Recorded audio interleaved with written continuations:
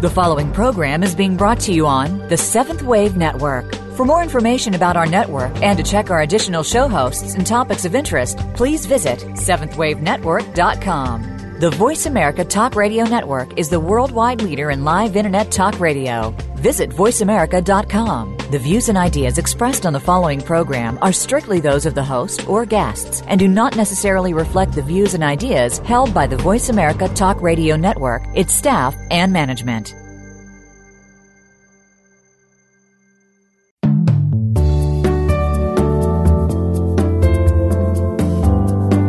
As you begin your spiritual journey, you are often told what to do and receive advice on which path to follow.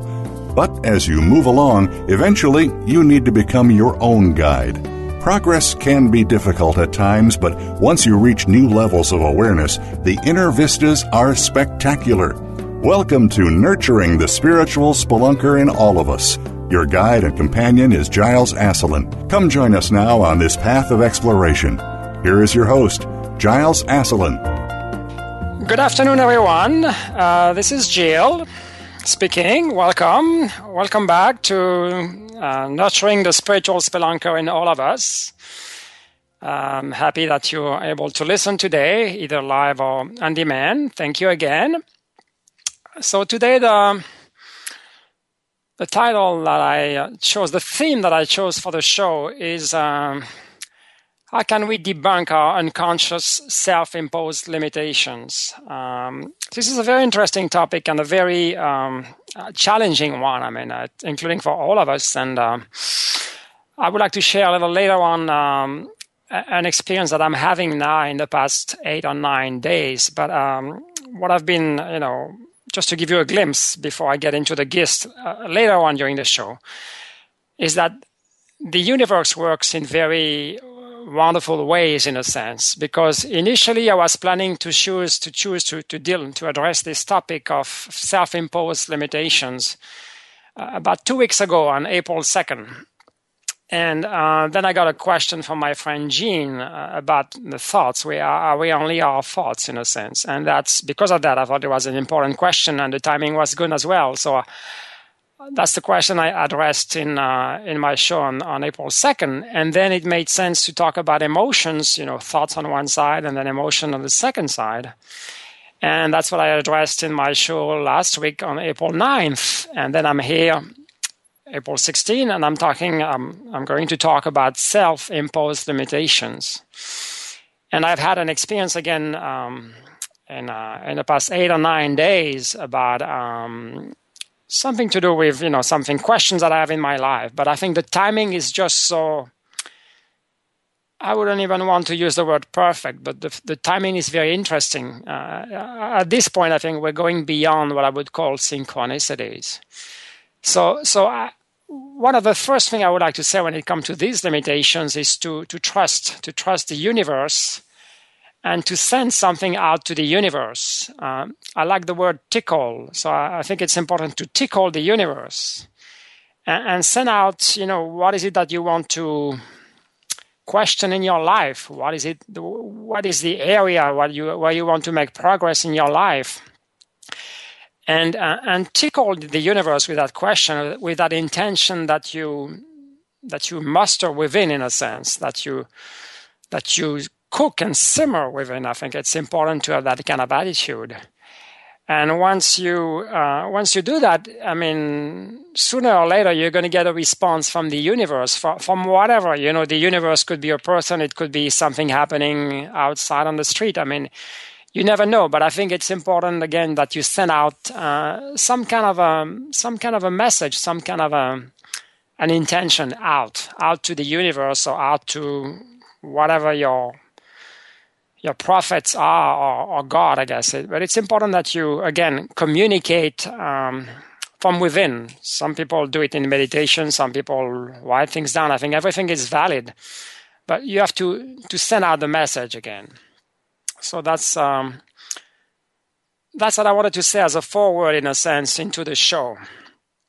What I wanted to get back into is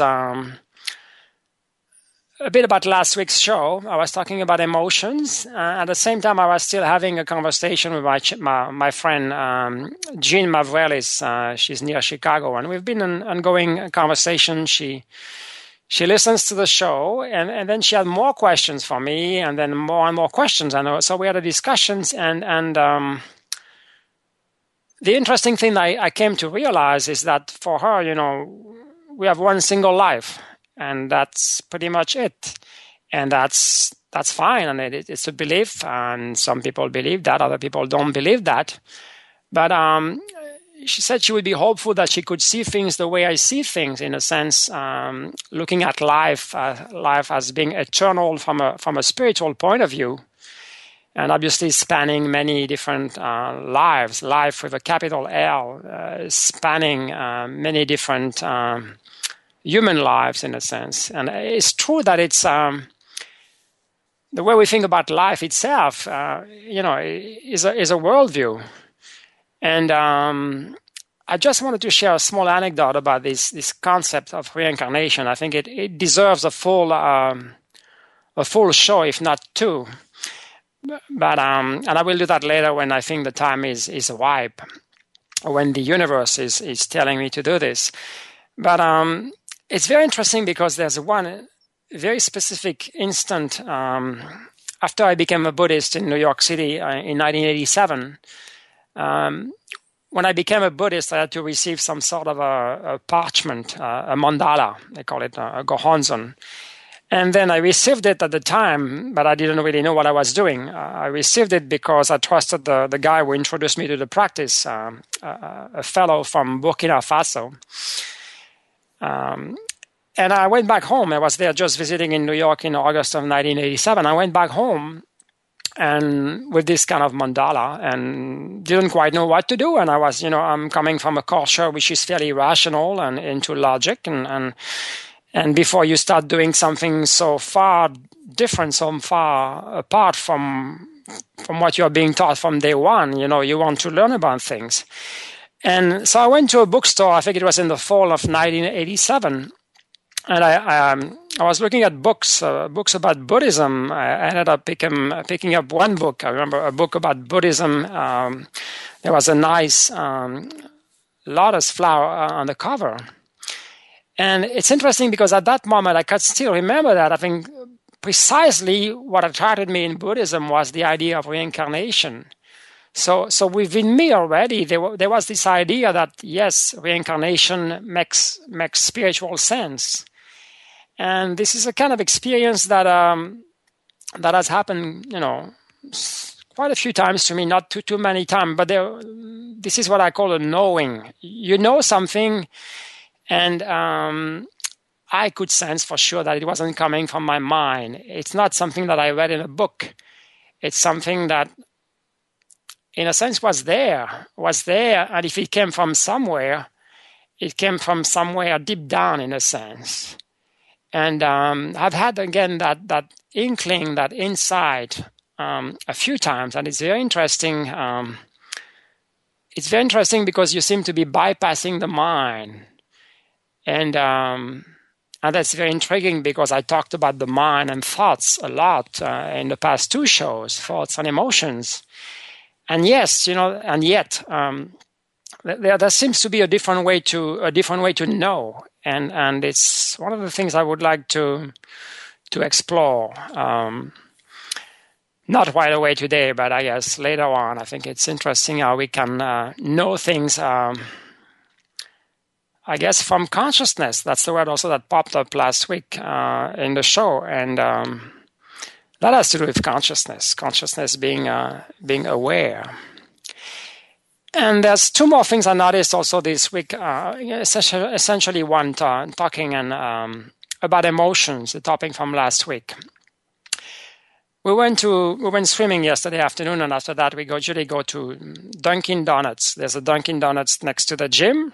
I don't know if it's the ideal snack, but that's the way it goes. And we went there with some friends. It was Sunday afternoon. There was only one guy at the counter, and ahead of us there was a woman who had a very long I don't know a long list of what she wanted to buy. So many things, and she was pulling different credit cards or Dunkin' Donuts cards. I don't know what was going on. And she took her about 15, 20 minutes. And there was a young woman right in front of us and behind this woman.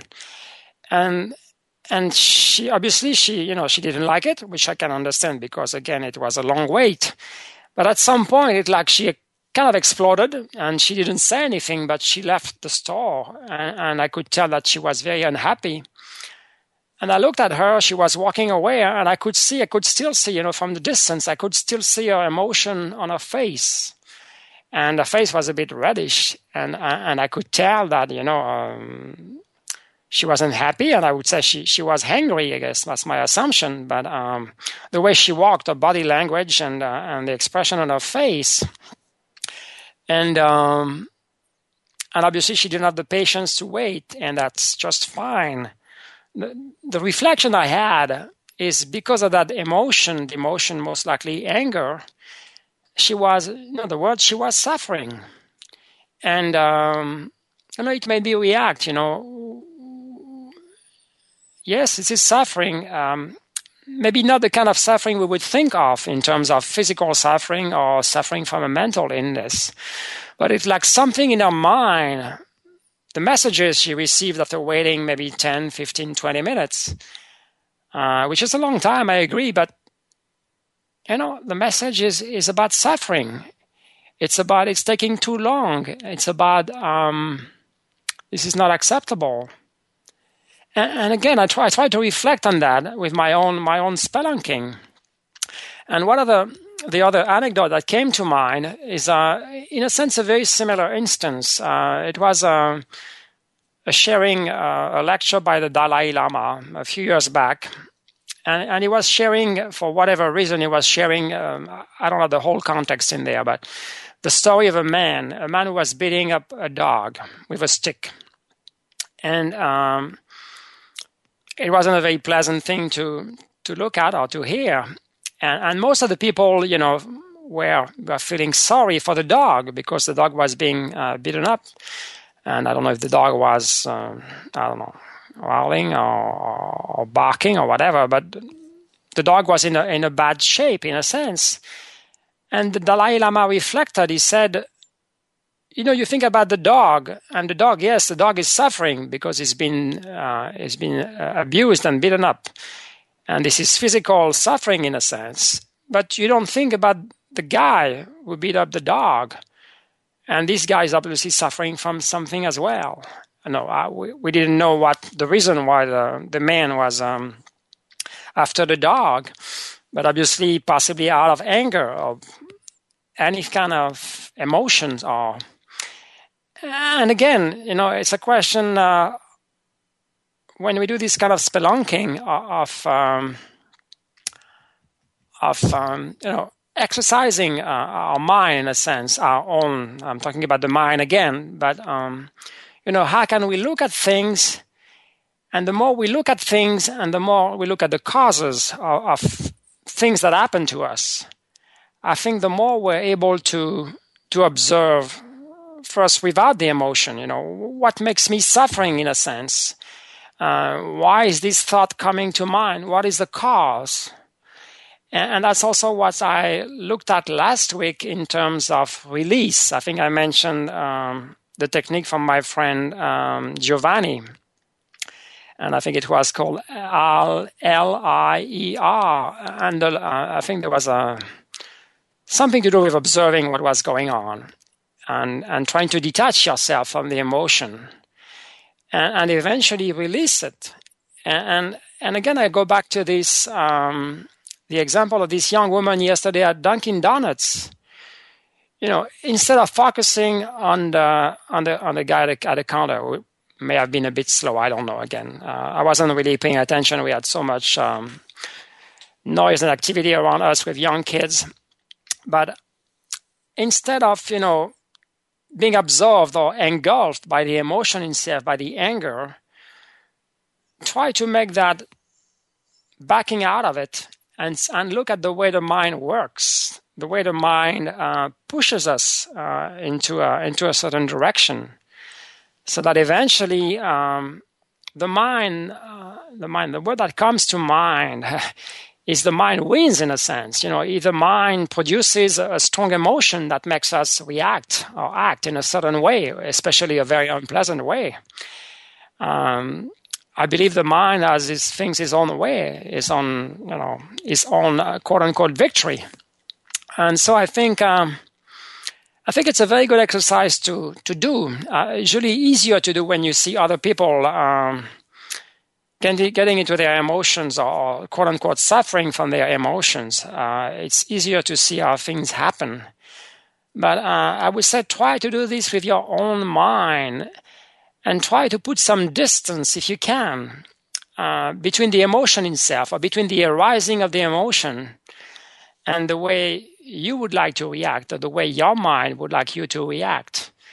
And perhaps at the beginning, there will be just only a couple milliseconds, but maybe that's enough. It's just a glimpse into how the mind works. And if you can insert, some kind of a stop there in between in this gap, in terms of how my mind works, and this is the emotion that my mind wants me to experience. And maybe in that millisecond where you are present and paying attention to how the mind works, you will say, what about if I wait a bit more and see where this mind is going to lead me? And again, that's the kind of spelunking that came to mind because of what we discussed last week in terms of emotions, and because of this technique that Giovanni gave us in terms of observing the mind and eventually being able to release the emotions. I think it's very important to be able to identify what goes on, and the more we distance ourselves, the easier it is for us. So thank you very much.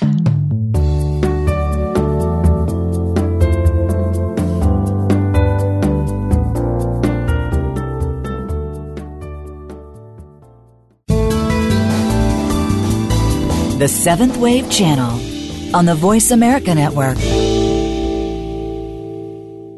Now you can take your favorite Voice America radio program with you anywhere. Sign up for our mobile app if you have an iPhone, Android, or BlackBerry. The Voice America Interactive Radio Player, powered by Aircast, gives you the freedom to listen to any of our programs anywhere, live and on demand. No registration is required. Listen to your favorite Voice America hosts and discover new ones. Download the Voice America mobile app for iPhone, Android, or BlackBerry, powered by Aircast. Visit the Apple iTunes App Store, BlackBerry App World, or Android Market.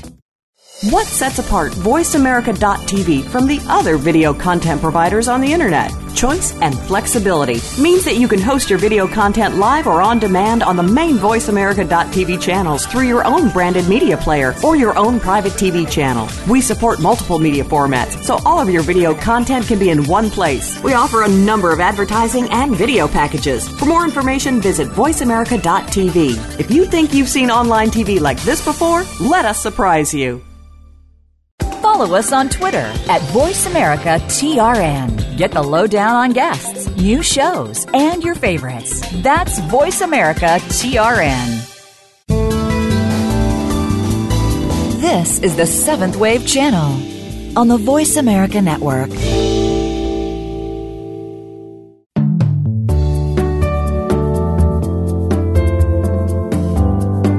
You are listening to Nurturing the Spiritual Spelunker in All of Us with Giles Asselin. To reach the program, call in to 1-866-472-5795. That's 1-866-472-5795. You may also send an email to seeking@nurturingthegift.org. Now, back to the program.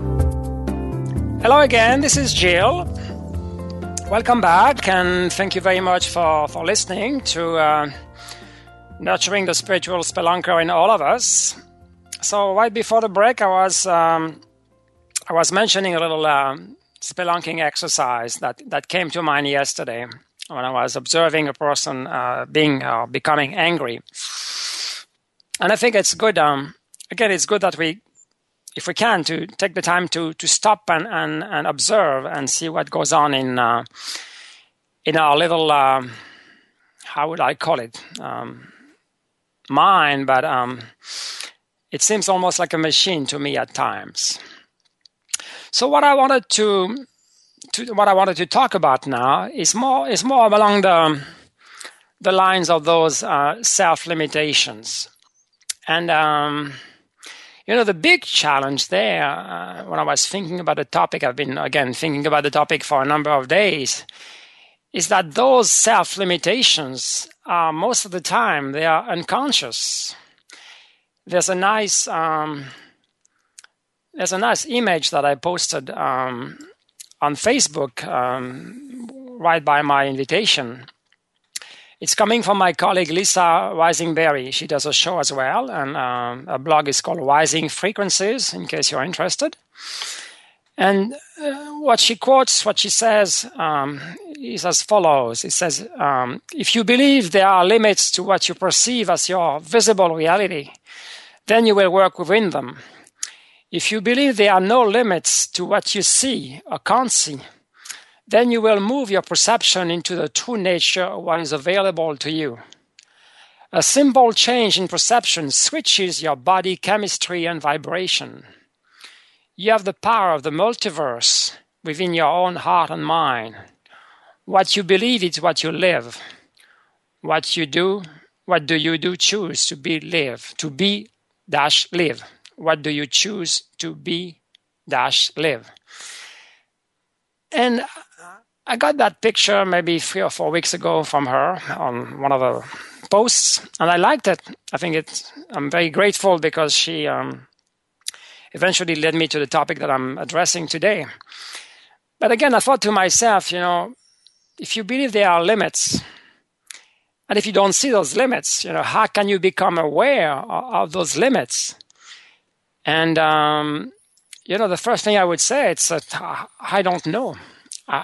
I don't know. It's like, but then again, going back to what I said at the very beginning of the show, you have your intentions and you have your message to the universe, providing you want to send a message to the universe. And that might work wonder. I mentioned the timing of the show, which is just what it's supposed to be, me talking about limitations today and not 2 weeks ago. And the reason I'm saying this is because in between about, I think it was Tuesday of last week, so about 8-9 days ago, I received a message from a person I used to work with. Her name is Aruna, and she's what she calls herself an awakening coach. She became awakened in what is called the Advaita tradition, following some gurus or teachers in India. One of them was Ramana Maharshi, who passed a long time ago. And then more recently, there was one called Papaji.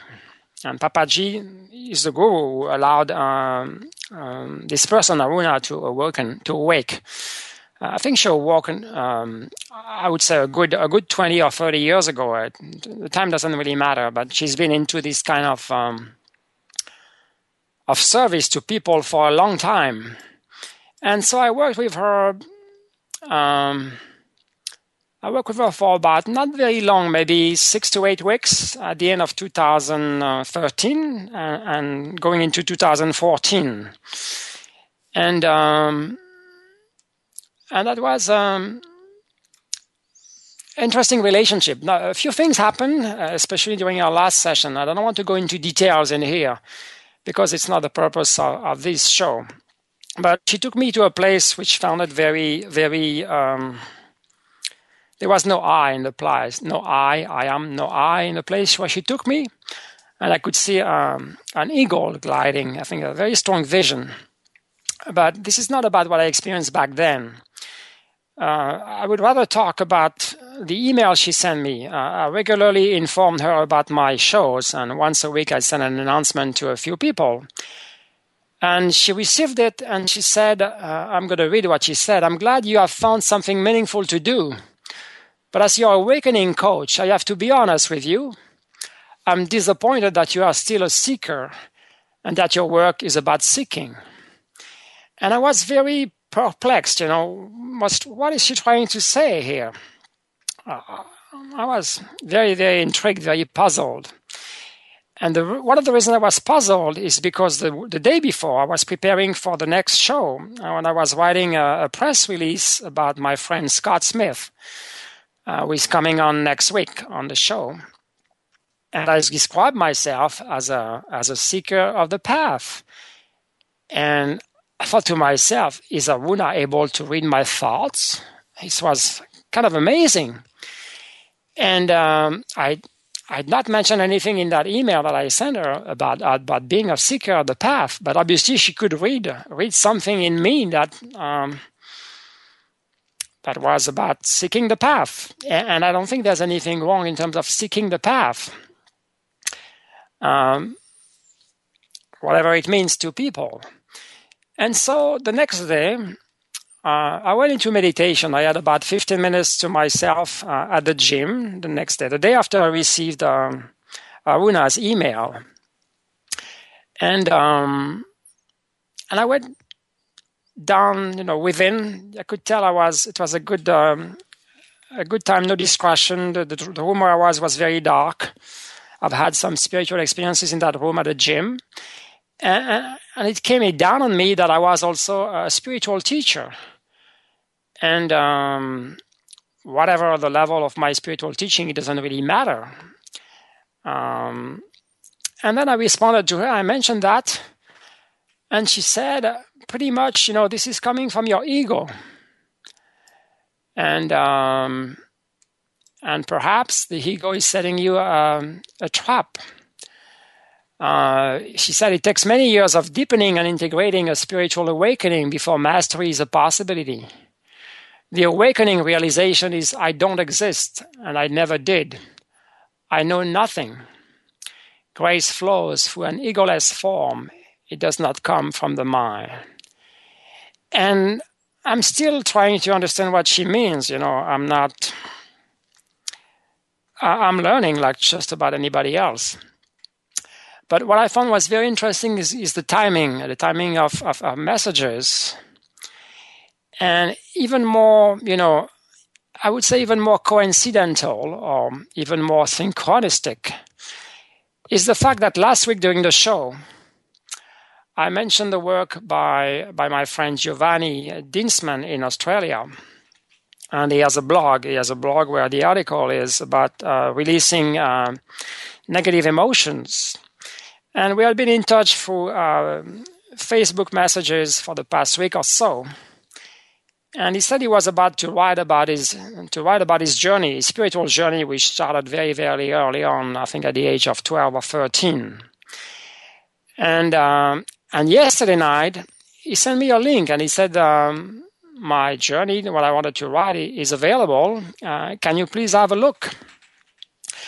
And I looked at it. It's a very long document, about 50 pages, so I browsed for it. And one thing that obviously attracted me is awakening experience. Interestingly enough, also it's very, again, coincidental or synchronicity, but he's been following in the past few years, I would say 5 to 10 years, he's been following the same tradition as Aruna, the Advaita. Advaita. Yes. And he's been working with a guru or a teacher called Muji. And the picture that I chose last week for my invitation is from Muji. And there was a quote by him saying that develop the habit of thinking of yourself as consciousness, not as the body or a person. I repeat, develop the habit of thinking of yourself as consciousness, not as the body or a person. And I find very interesting, I'm talking to two people that are following the same Advaita tradition.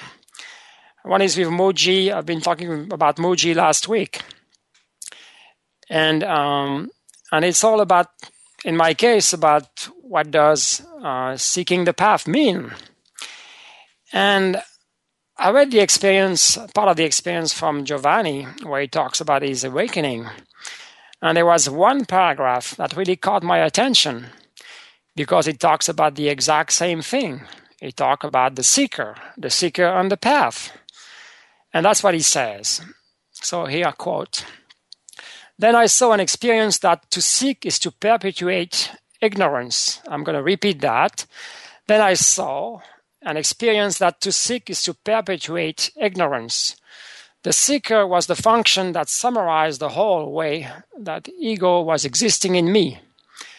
And I saw that to rise as an individual from the limitless being that I am and identify as a person or a seeker was ignorance.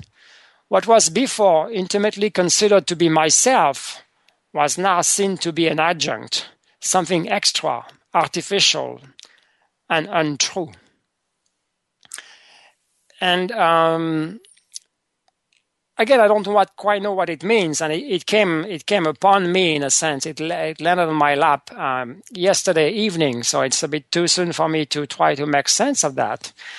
But what I'm very amazed about is this kind of web, this kind of web of connections, this web of meaning that are coming into me, and from two different angles that are so close to each other.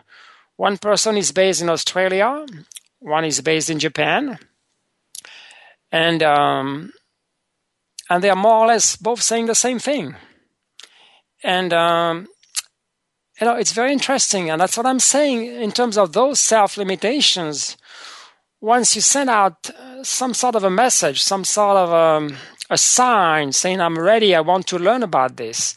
This is what is interesting. This is what is of interest of me at the moment." And you have to say that with your whole being, in a sense. You can do research on the internet, you can read books, you can talk to people. But I think your whole being has to be into those kind of, breaking the wall of the limitations, especially if you don't know what the limitation is all about. And, my question since last week, if I'm not a seeker of the path, and if I'm not a spiritual teacher, what am I? And I think I kind of started to realize that, again, this is sort of an ego trick or ego trap. That's what I was thinking just this morning. So it's still very fresh. It's still almost, I would say, fresh out of the oven. From very early on in our childhood, we are taught about what to do. What are we going to do when we grow up? I want to be a fireman. I want to be a plumber. I want to be a nurse. I want to be a dietitian. And it's all about the functions that we play in life. It's all about what are we going to be doing when we grow up. And guess what? We go to school, and that's in school we learn, everything we need to learn in order to be able to do something in the future. So all our education, it's about education, but all our conditioning, in a sense, I prefer that word because it's really what society and our parents and our families do to us. All of our conditioning is geared toward having us do something in the future and having us occupy a function in society. And I realized it's a small realization, but being a seeker on the path or being a spiritual teacher is just about the same. It's about doing something, and I don't think there is much there in terms of being, And what are we, in a sense? What are we? I think is a much more fundamental, a much more spiritual question. And what are we if we are not?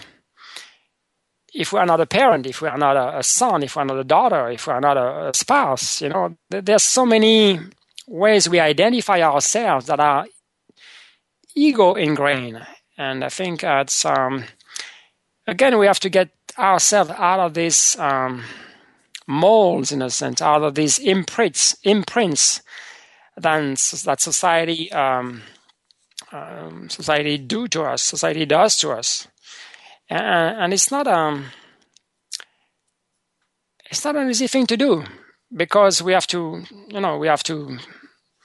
live day by day, and we have to work, we have to earn a living, we have to feed our families, and we have to many functions to play in society, in our families and elsewhere. So I think it's not an easy detachment. That's the word that comes to mind. We have to detach ourselves from all the doing functions that we play in society, in our families, in our institutions. And the message, again, that we receive from day one is that it is important for us to do something and to occupy such and such position. And that's why there's more prestige, in some positions than others, because that's the way society and that's the way our education values different kind of job. Lawyers tend to make a lot of money in the U.S. when possibly in other countries they don't make as much money. And it's not as prestigious to be a lawyer. And again, it's all a mind thing. I mean, the societies we live in, they are pretty old, and they are mind-built societies. They are pretty rational in their aspect, in their perspective. And I think we have to break through that. So I think it's going to take a while. So thank you. I will see you right after the second break.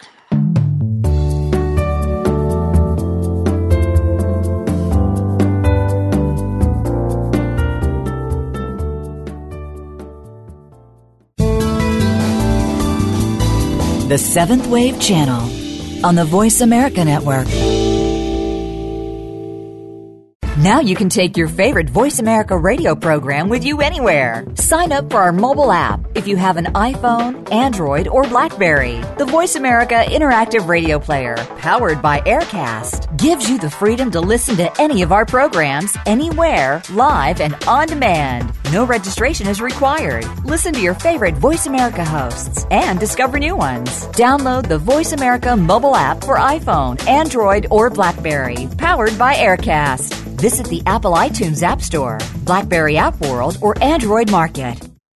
What sets apart VoiceAmerica.tv from the other video content providers on the Internet? Choice and flexibility means that you can host your video content live or on demand on the main VoiceAmerica.tv channels through your own branded media player or your own private TV channel. We support multiple media formats, so all of your video content can be in one place. We offer a number of advertising and video packages. For more information, visit VoiceAmerica.tv. If you think you've seen online TV like this before, let us surprise you.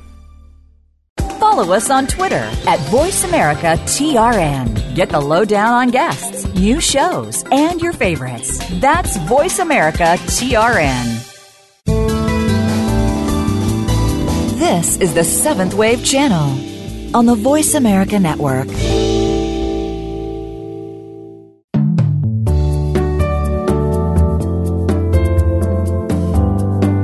You are listening to Nurturing the Spiritual Spelunker in All of Us with Giles Asselin. To reach the program, call in to 1-866-472-5795. That's 1-866-472-5795. You may also send an email to seeking@nurturingthegift.org. Now, back to the program. Hello again, this is Jill. Welcome back, and thank you very much for listening. So right before the break, I was talking about this experience I had with my friend Aruna and my friend Giovanni about the seeker of the path. So perhaps it will, make you question what you are doing on the path. Are we seeking, in a sense? So that's one of my questions. I'm certainly not done with the questioning, and I think it's something which is perpetual. It's something we need to keep in front of us at all times. I mean, not at all times, but again, it's like we have to invest our whole being into the question. What if I'm not a seeker of the path? What is it that I am? And that's a big question. What if I am consciousness, which is what Muji, encourages us to see. What does that mean? And And the other question naturally would be, what is consciousness? And the first thing that comes to mind is it's more like a flow, a flow of energy coming through and energizing our body, our minds, our vital functions. And so, a lot of things to think about, a lot of things to explore. And I wanted to give you the latest in terms of my own spelunking. And obviously, spelunking takes effort, takes time, takes courage sometimes, because we have to go through some difficult obstacles. I mean, emotions usually are very unpleasant, and it's not always a joy to go through them and to analyze them, I guess. One more thing also I wanted to mention about this kind of everything coming together in a web of connection, the web of meaningful happenings, is that possibly the first time I had about these limitations of my own is about 2 weeks ago. I had a dream, a very interesting dream about soccer. This is not the first one. I think I had dreams about soccer about 3 or 4 times in the past month. And this one was more specifically about an English team called Arsenal in London. It's a good London team. They play obviously in the Premier League. They are second at the moment. And it's one of my favorite teams in England. So I like to keep up with them and see what they are doing. And in the dream that I had, it was left a very strong imprint on me that morning when I woke up. In the dream, I was seeing myself at a game. Arsenal was playing at home in their stadium in London, and they were playing against another team. I couldn't tell what the team was. And Arsenal won 3-0. And the next day, I was still in London, and I was kind of invited to their offices, the soccer club's offices. And I was there by myself, and I could also feel the presence of a young child. And at some point, we were looking up, and I was able to look through a glass ceiling. And further up, I was seeing, we were seeing a hill, something that was going up. It wasn't very clear. But I was very intrigued by this notion of glass ceiling, and I thought to myself, again, the mind, I have to interpret the dream for what it means. It's only my dream, and it's not meaningful to anyone else, I believe.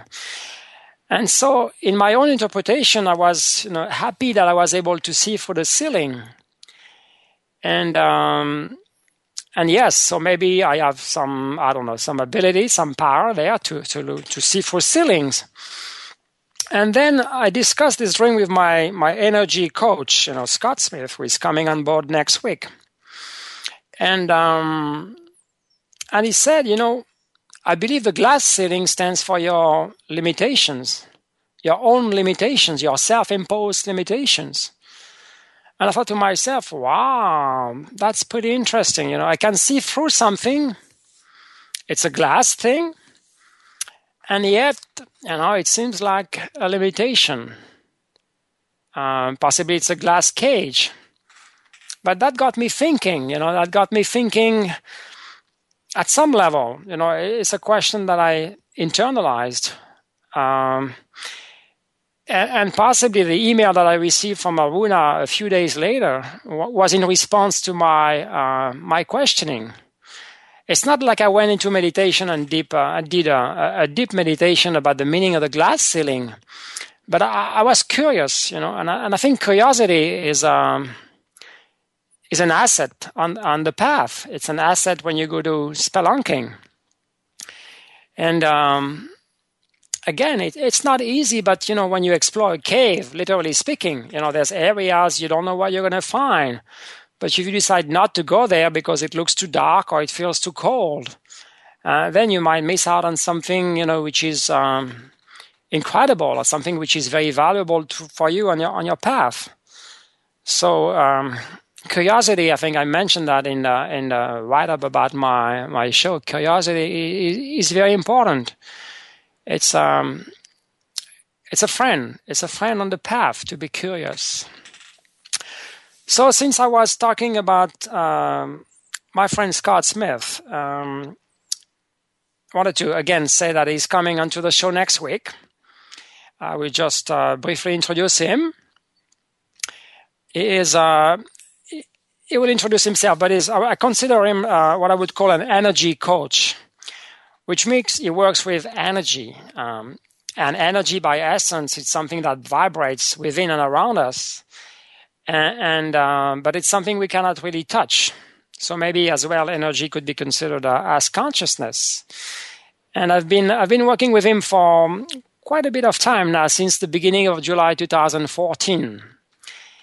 And interestingly, the reason I was connected with him also is very, talk about synchronicity or the universe responding to something. At the time, I wanted to buy a cube, a sacred geometry shape called a Metatron cube. It's a square, and within the square there's two triangles, and the cube rotates on a pedestal on the base, and there's lights at the bottom, so it's very attractive.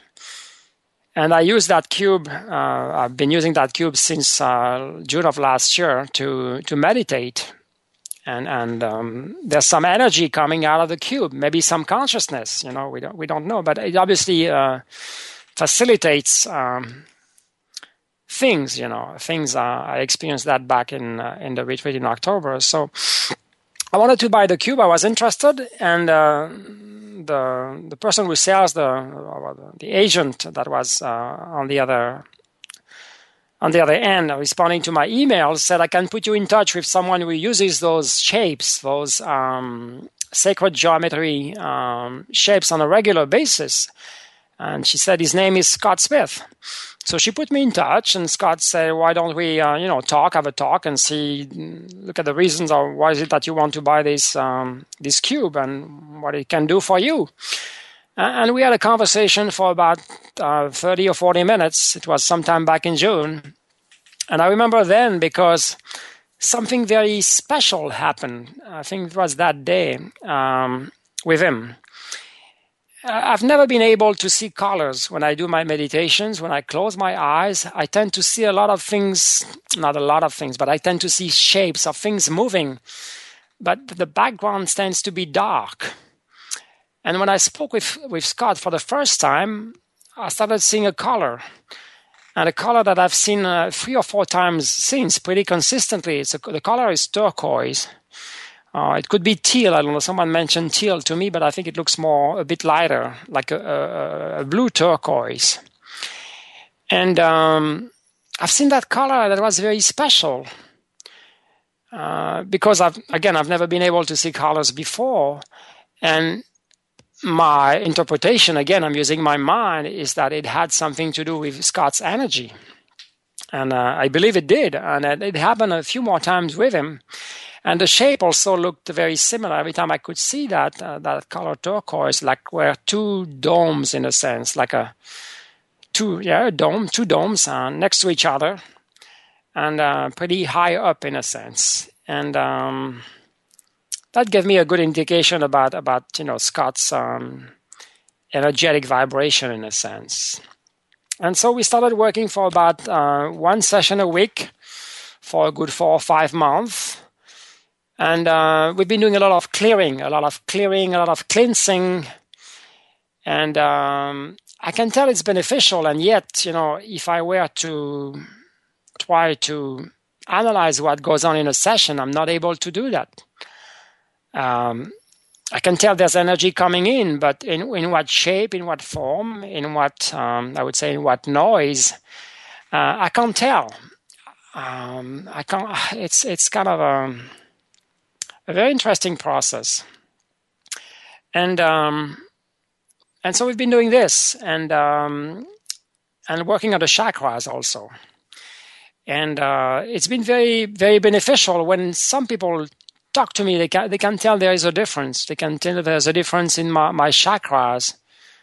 There's more light coming out of them, and possibly my aura. Nobody mentioned my aura yet, but I believe also my aura has been affected. The more digging and the more cleansing you do, obviously there's a repercussion, a consequence within your whole different bodies.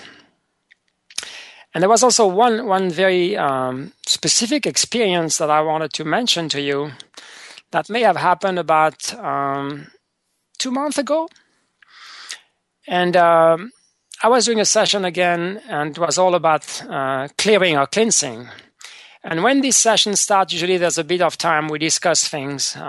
Scott tells me about what goes on, how he sees things for me, or we have questions. He can tell also about my family. So he's asking those kind of questions. But it's more like, it's not like chit-chatting. It's important stuff, but it's not the session itself.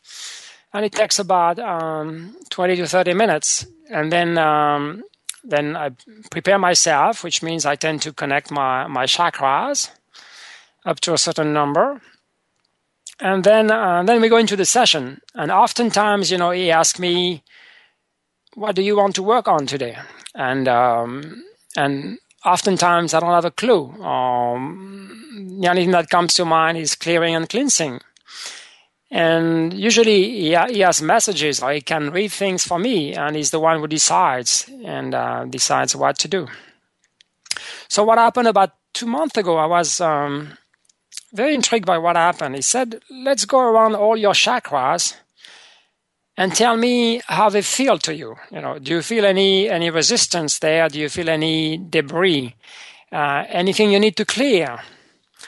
So we went for all the 7 chakras, and I couldn't sense much. So I was being honest. I don't sense much. So he said, yes, you're right. Things are pretty clear, and we don't need to do any clearing with them. And then we went into my physical body, and then things were fine. Then we went into my emotional body, and things were fine again. And then we went into my mental body.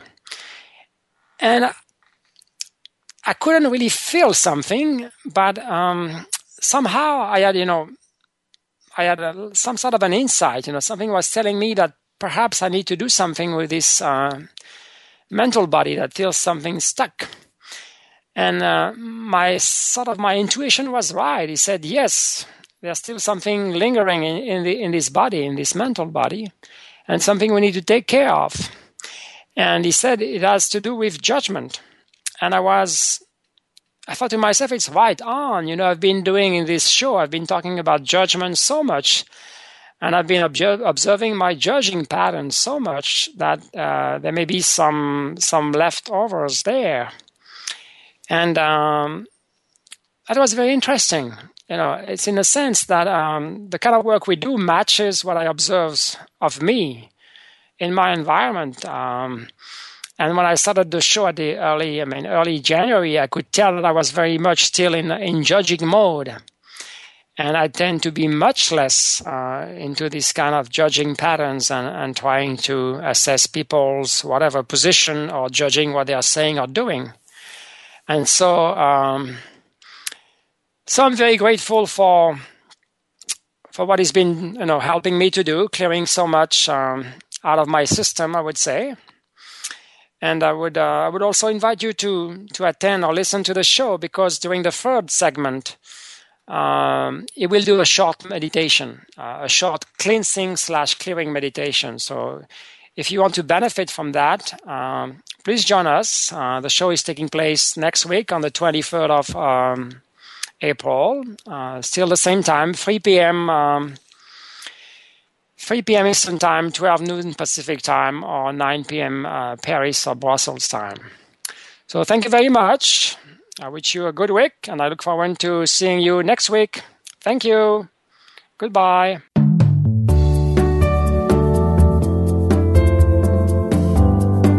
Thank you for joining us on Nurturing the Spiritual Spelunker in All of Us. Your personal journey, assisted by your guide and companion, Giles Asselin, will continue next Thursday at 12 noon Pacific Time and 3 p.m. Eastern Time on the Voice America 7th Wave channel. Be sure to tune in again.